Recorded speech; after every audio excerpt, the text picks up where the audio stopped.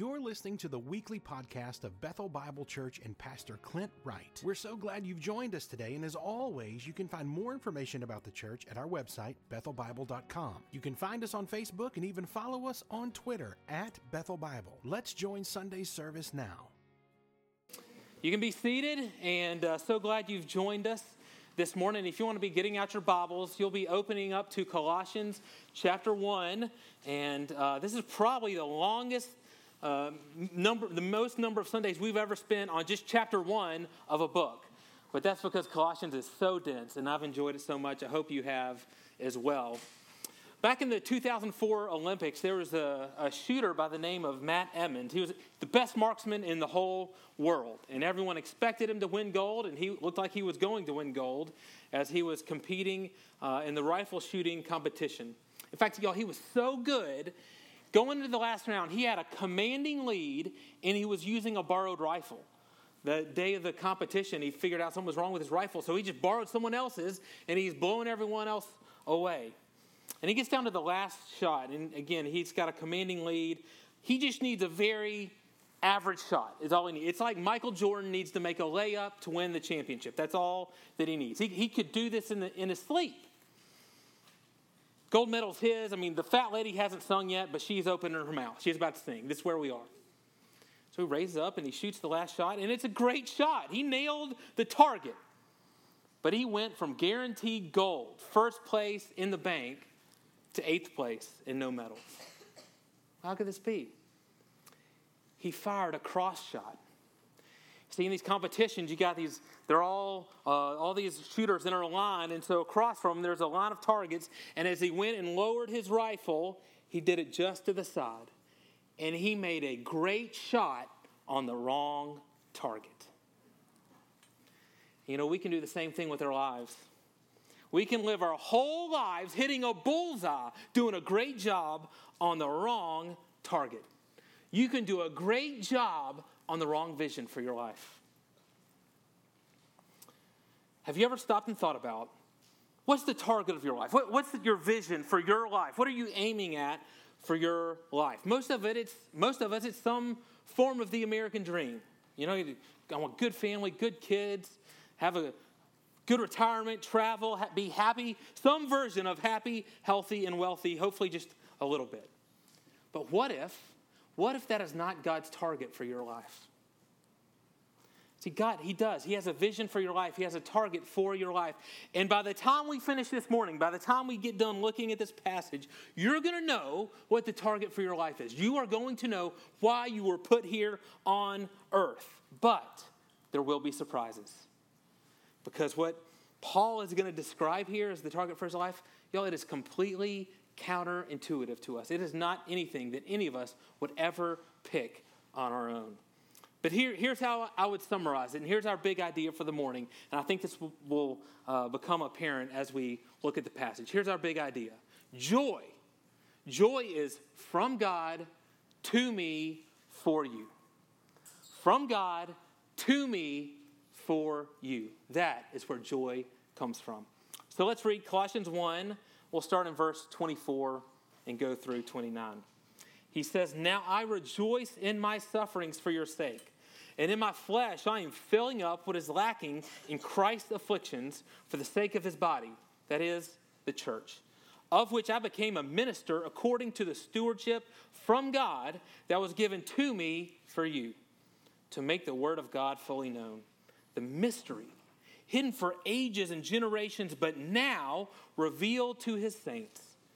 To them God has chosen to make known how great among the Gentiles are the riches of the glory of this mystery, which is Christ in you, the hope of glory. Him we proclaim, warning everyone and teaching everyone with all wisdom, that we may present everyone mature in Christ. For this I toil, struggling with all his energy that he powerfully works within me." So we're going to break this passage up really into two sections. The first, we're going to see Paul's vision, the target he's aiming his life at. The second section is going to be Paul's action. This is how he goes about achieving his vision for his life. So let's start with Paul's vision for his life. In verse 24, he starts with two phrases that seem absolutely strange. In fact, you ought to read this and you ought to pause and ask, is that really true? Because that sounds like it might not be true. The first one is this. He says, I rejoice in my sufferings. I find joy in my life through suffering. Now, in our culture, most of us would define happiness as the complete absence of suffering. We're trying to get as far away from suffering as humanly possible. That's most of our target. And so most of us would say, go Brookshire after church and poll the average person, they'd say, the way to happiness is we need to add things like convenience, things like comfort, maybe some excitement, maybe some pleasure. But we need to subtract suffering and try to get that number down to 0. And if we can do that, maybe then I'll be happy. But the Bible says suffering is essential to Christian joy. I wish it was just here. It's not. It's all over the New Testament. Paul says in Romans 1, he says, it has been granted to me to suffer. It was a gift given to me to suffer. I'm engaged in the same conflict as Jesus Christ, and that's a gift. In Romans 5:3, he rejoices in his suffering because he says that this suffering, it produces all kinds of wonderful fruit in my life. Philippians 3:10, he says that sharing in Jesus' suffering is the great purpose for his life. See, everyone in life, everyone experiences suffering, but with Christians, it's a little bit different. So Christians have a different relationship with suffering than anyone else. We ought to value it. We ought to anticipate its intended effects. Suffering becomes a cause of rejoicing in our life. That's what the Bible says. Now, I don't know about you, but that sounds clinically insane to me. As I look and I examine my life and I read that, I found myself thinking, wait a minute, is that true? Or is that just religious speak? That he's saying and it sounds good, it sounds noble, but no one can actually live that way. And so I spent this week, and I want you to join me in this journey to kind of become like little Sherlock Holmes, to investigate what Paul's saying here, and if it's true, and what exactly he means here, because it is so contrary to how I naturally want to live my life. So let's explore a little more. Next part's easy to miss, but it's essential. It's essential to what he's saying. He says, I rejoice in my sufferings for you. This is so important, men and women. This is so important. Paul isn't finding joy in any and all sufferings. No. He's finding joy in a specific type of suffering. Or you could say suffering for a specific purpose. I think most of us, we understand a little suffering for a good cause. We understand discipline, don't we? We suffer now to gain something for ourselves later. And so I don't buy everything I want to today so that I can save up and I can buy something even better tomorrow. I don't take a day off work today so that I can take a whole vacation tomorrow. I eat my broccoli today so that I can have a healthy, happy life tomorrow. We get that. That makes sense. But you don't need Jesus for that. That's not necessarily what Paul is talking about here. Listen, there's a lot of people on the gram that are suffering and being way more disciplined than I'll ever be just so they can be rich and powerful. And they understand that. We also tend to naturally understand even spiritual discipline. So I pray, I go to church, I read the Bible, I serve, and I'm willing to do things so that I grow. There's a benefit for me there. But you know what? Every religion does that.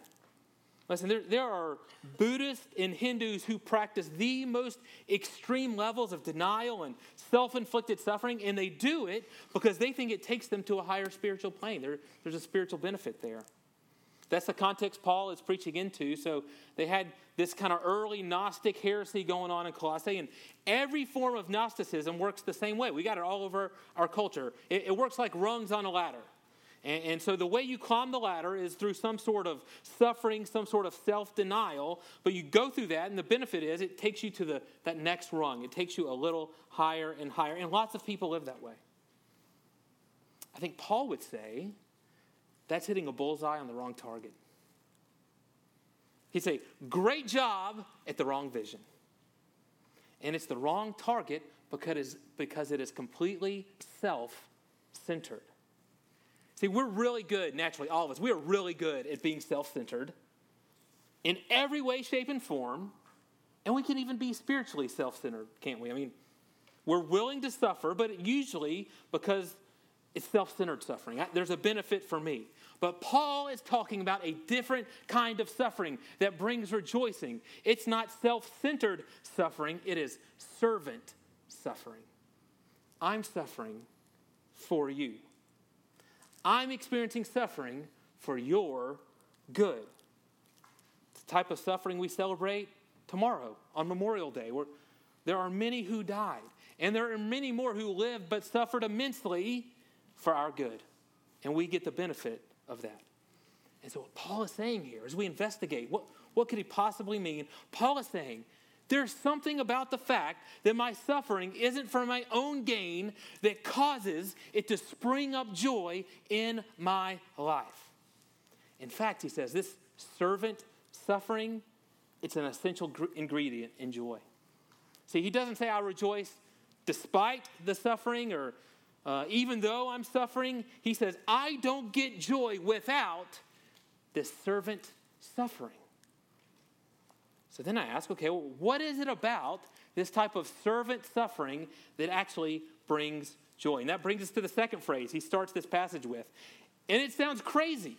He says, I'm filling up what is lacking in Christ's afflictions.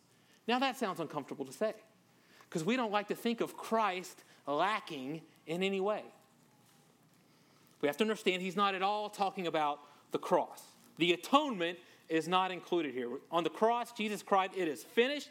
We cannot add anything to the cross. Nothing more is required from me for God's satisfaction, for my own redemption. We have to look at this word he's using here, affliction. This word is used a lot. It's used 45 times in the New Testament. And all those times, it's never used for the cross.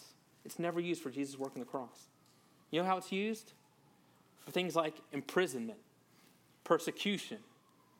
It's used of Joshua being sold by his brothers and falsely imprisoned. It's used for the public shaming of the saints. It's the sufferings God's people experience on earth for the sake of the gospel. That's what it is. So not any and all types of affliction.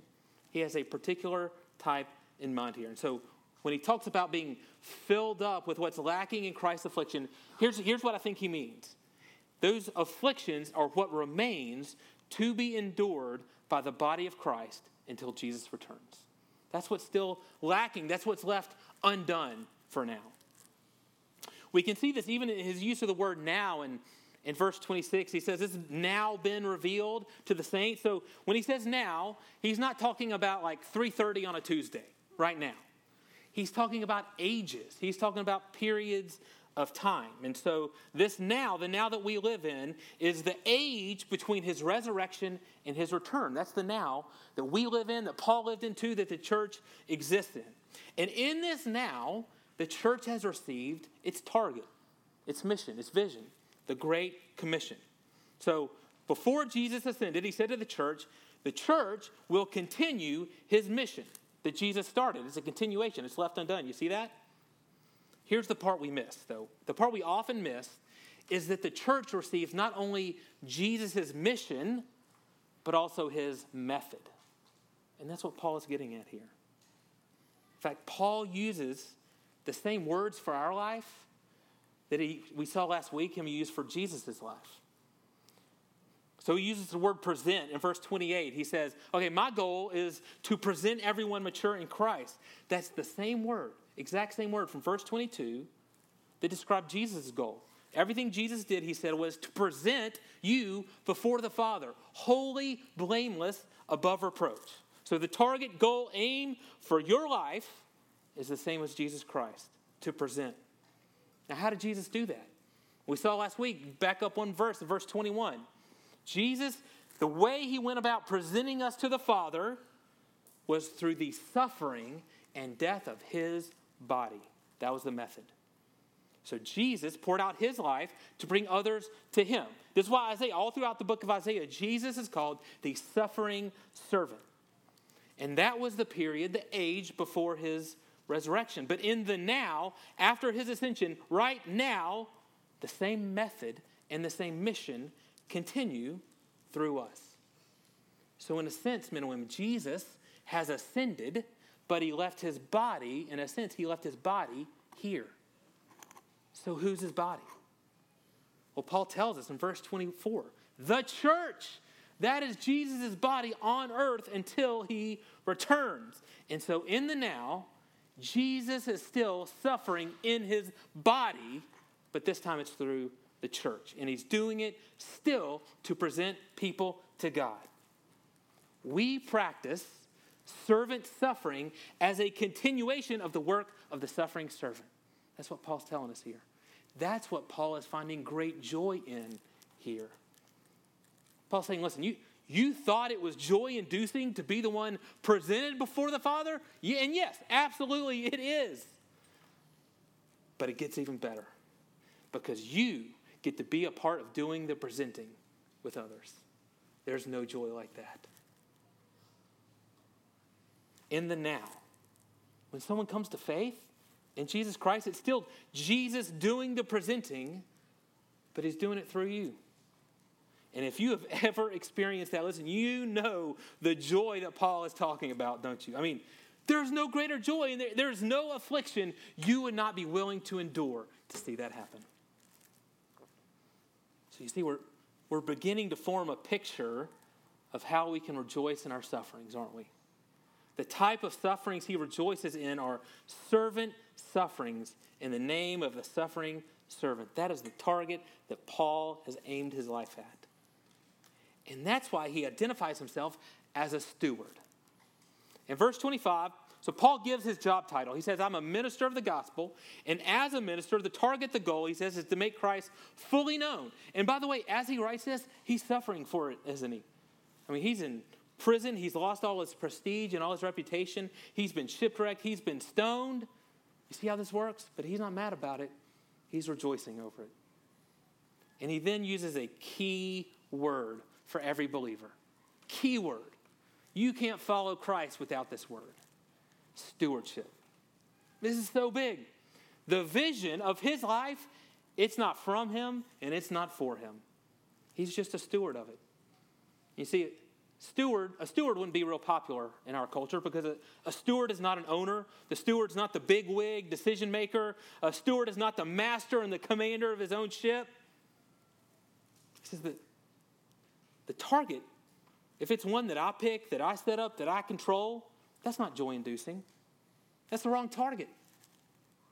The target that is joy-inducing in my heart is the one that's not from me and it's not for me. And then he gives the best definition of stewardship you'll ever read, right there in the scriptures. Here's what stewardship is from a Christian. It's from God to me for you. From God to me for you. That brings joy. That's a vision for your life right there. The most joyful person you will ever meet is the one who sees themselves as a steward, is the one whose whole vision for their life is from God to me for you. And you have to understand, though, that vision will inherently bring suffering because it means dying to yourself.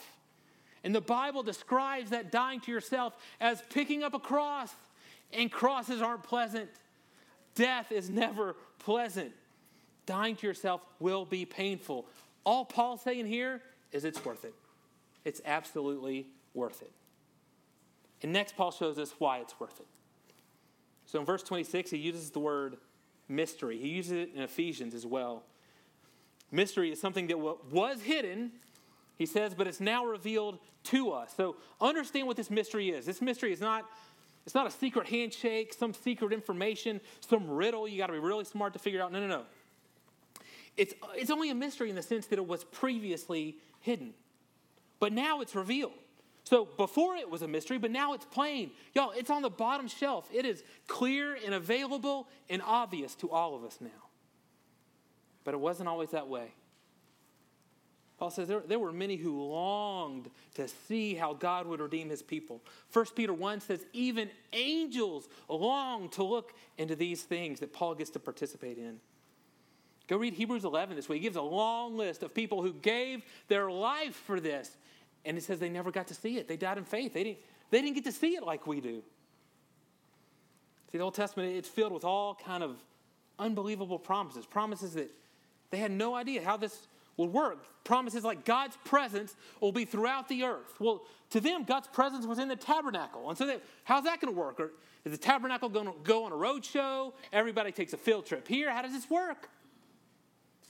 He promised a king with an eternal throne that would have no end. And they look around and say, well, everybody eventually dies, and then there's a war, and that monarchy gets overthrown. How is this even possible?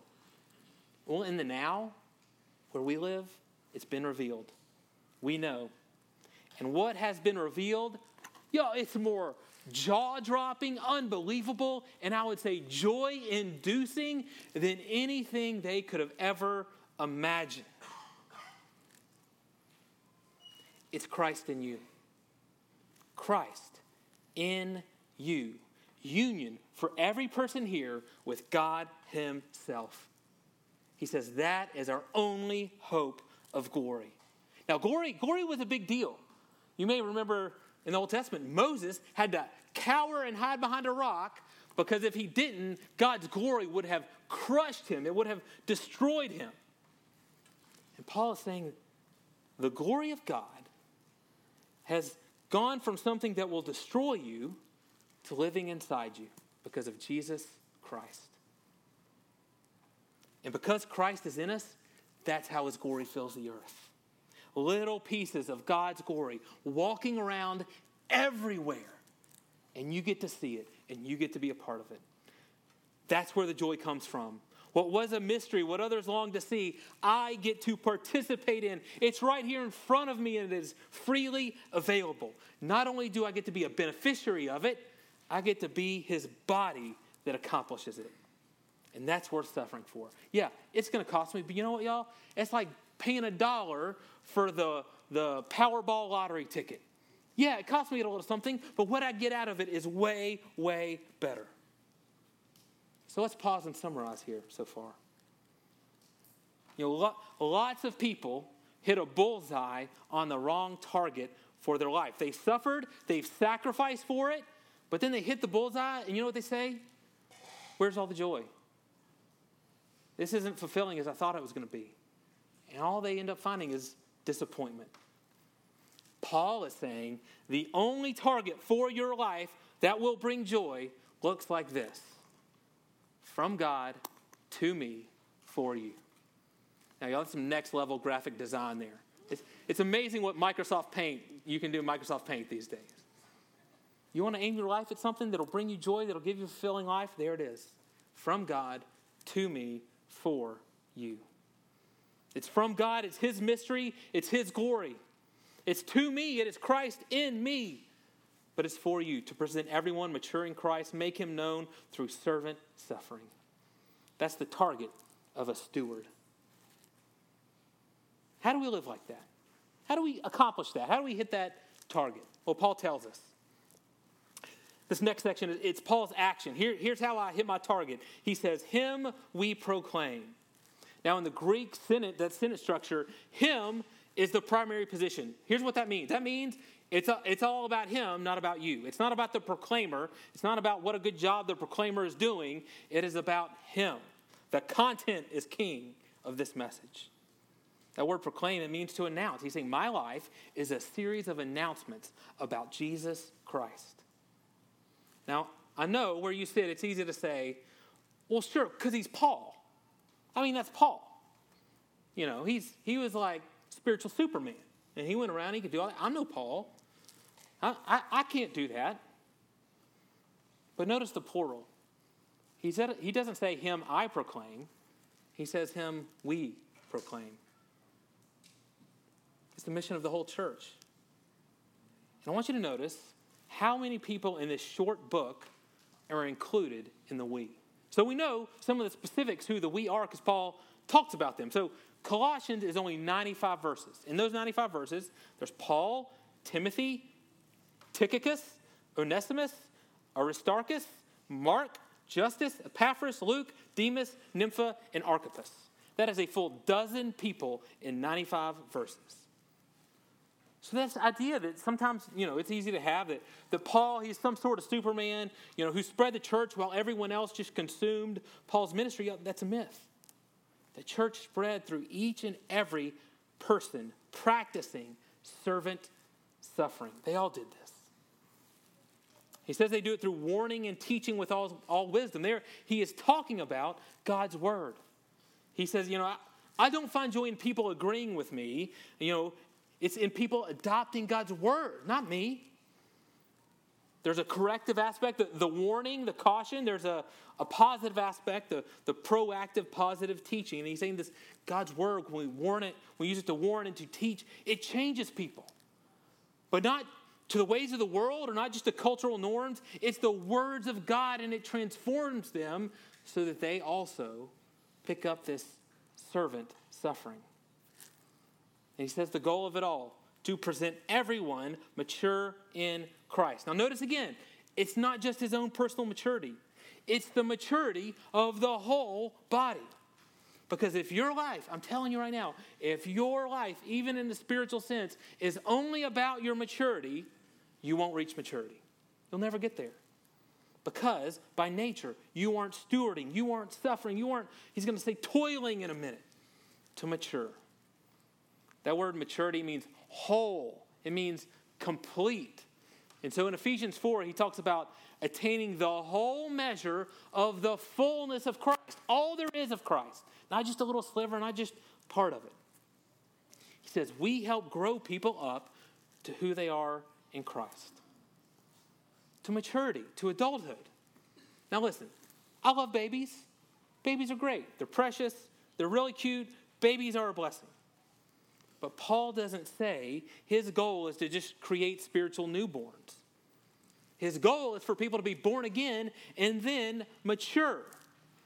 And as cute as babies are, if an adult is still acting like a baby, it's not cute anymore. It's creepy, right?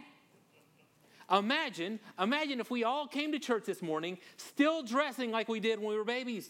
And we all got a diaper on. We all got the onesie with the buttons, Yours got a sailboat on it. Mine's got a dinosaur on it. And that's how we're all dressing. That's not cute, guys.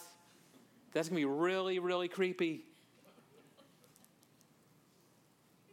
Yet we can sometimes act like our purpose is only to create spiritual babies and then leave them that way. Or it's okay for us to stay spiritual babies ourselves. And so we come to church for decades without ever adopting God's target for our life, without ever being willing to suffer, without ever teaching anyone his word.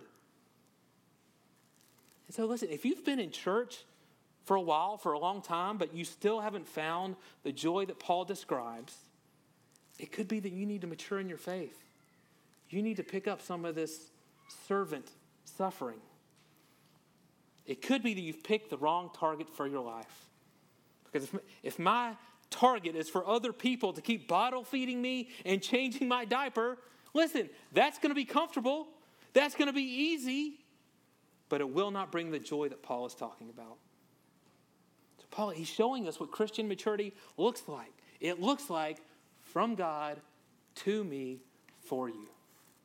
That is what Christian maturity looks like. And it is what brings joy.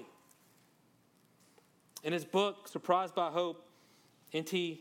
Wright, he's talking about this surprising hope and joy that he finds in understanding what the resurrection means. And he paints the picture of the new meaning that God's target brings to our lives now. Of knowing what the future holds, the joy that it brings now. He says this: the point of the resurrection is that the present bodily life is not valueless just because it will die. What you do with your body in the present matters because God has a great future in store for it. What you do in the present by painting, preaching, singing, sewing, praying, teaching, building hospitals, digging wells, campaigning for justice, writing poems, caring for the needy, loving your neighbor as yourself will last into God's future.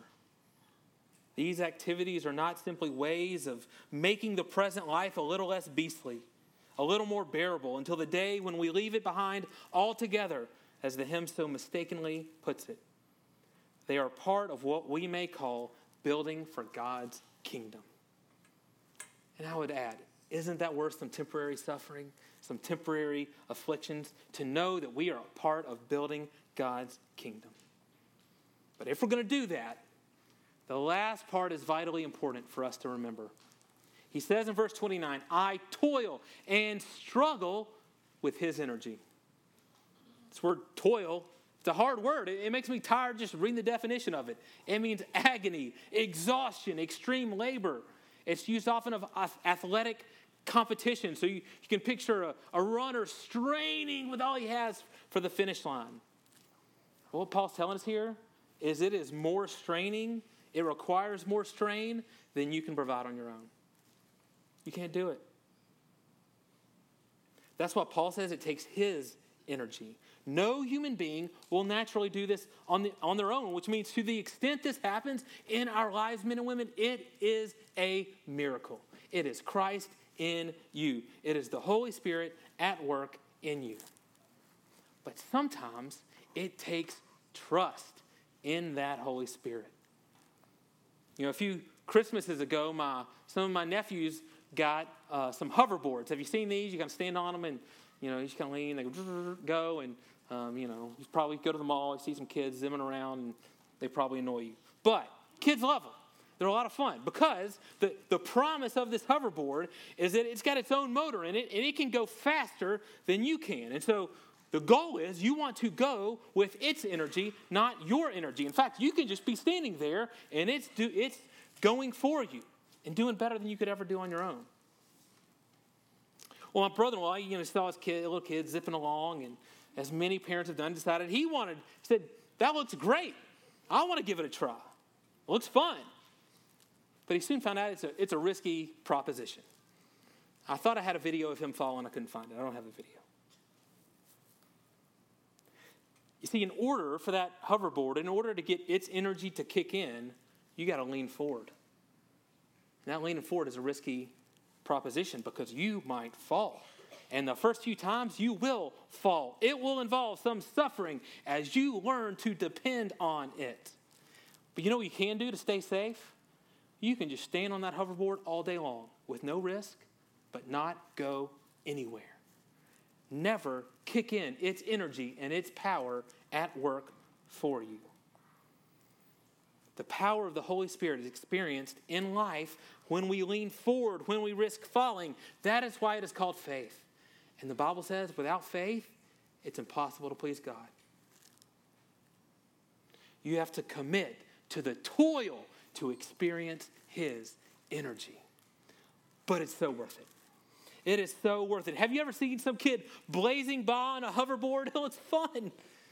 And I promise you, no kid who's ever learned how to go on that hoverboard would ever go back.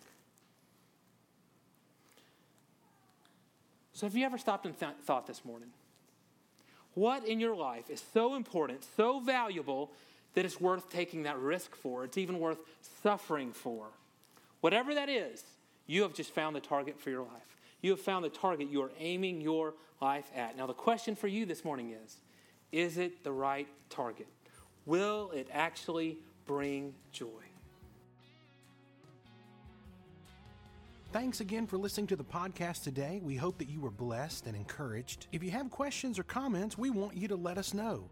Simply send your thoughts to questions@bethelbible.com. Thanks for spending time with us, and be sure to join us next week on the Bethel Bible Podcast.